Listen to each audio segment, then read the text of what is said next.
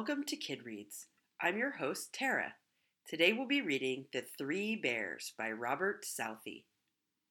In a far-off country, there was once a little girl who was called Silverhair because her curly hair shone brightly. One day, she started off into the woods to gather wildflowers and into the field to chase butterflies. She ran here and she ran there and went so far at last that she found herself in a lonely place where she saw a snug little house in which three bears lived, but they were not home. The door was open, and Silverhair pushed it open and found the place to be quite empty, so she made up her mind to go in and look all around, not thinking what sort of people lived there.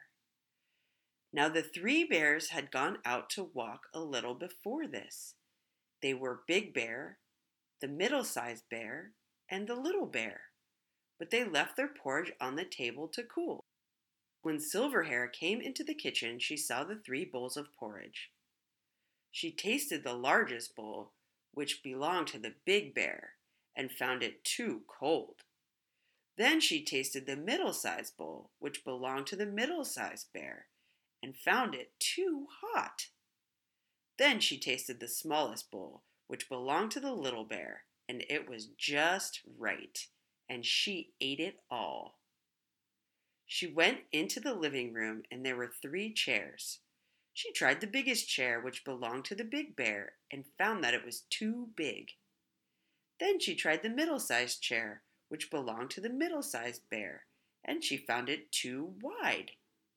Then she tried the little chair, which belonged to the little bear, and found it to be just right.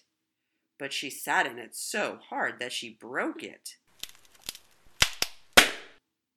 By now, Silverhair had become very tired, and she went upstairs to the bedroom. There she found three beds. She tried the largest bed, which belonged to the big bear, and found it too soft. Then she tried the middle-sized bed, which belonged to the middle-sized bear, and she found it too hard. Then she tried the smallest bed, which belonged to the little bear, and found it just right. So she lay down upon it and fell fast asleep. When Silverhair was lying fast asleep, the three bears came home from their walk. They came into the kitchen to get their porridge, but when the big bear went to his, he growled out, "Somebody has been tasting my porridge!" And the middle-sized bear looked into his bowl and said, "Somebody has been tasting my porridge." And the little bear piped up, "Somebody has been tasting my porridge and eaten it all up." Then they went into the living room, and Big Bear growled, "Somebody has been sitting in my chair." And the middle-sized bear said, "Somebody has been sitting in my chair."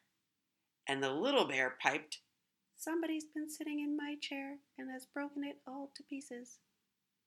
So they went upstairs to the bedroom, and the big bear growled, "Somebody has been tumbling in my bed."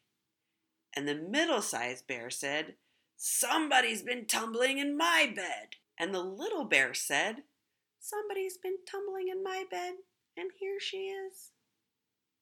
And at that, Silverhair woke up in a fright, jumped out the window, and ran away as fast as her legs could carry her. She never went near the three bears' snug little house again. The end.